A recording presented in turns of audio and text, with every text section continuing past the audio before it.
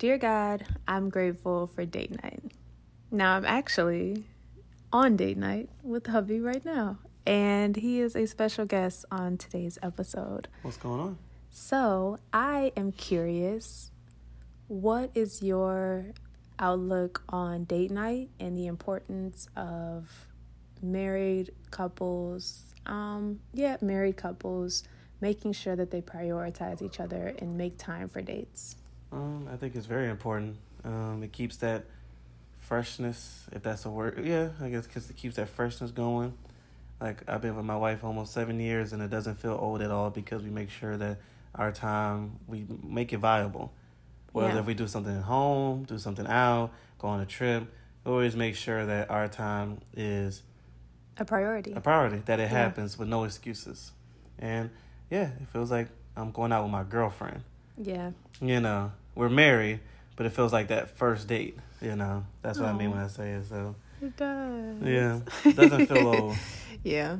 And, we do the things that we like to do. So, we try different restaurants, go different places, go to the same place or whatever. So, it's very important. Yeah, and I mean, even tonight, like, we're in downtown San Diego. So, it's not like we went far. We stayed in our city and we explored our city and got a hotel and just made it seem like a vacation. Yeah, because San Diego is basically a vacation spot, so it's nice. Yeah.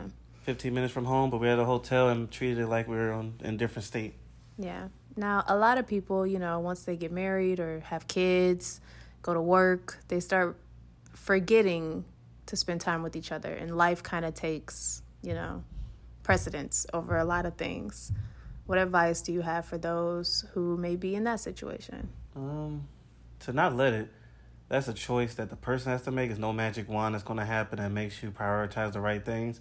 You have to actually willingly make that decision that, you know what, no matter how busy life is, no matter how the bills are, how my family is, or situations, that it's you and your wife first before that, before your job, before family stuff, before it was you and your wife, or you and your husband, whoever, whatever the situation is. Even before kids. Yeah, before kids. Your family was complete with you two, and then the kids came, and that was that's after.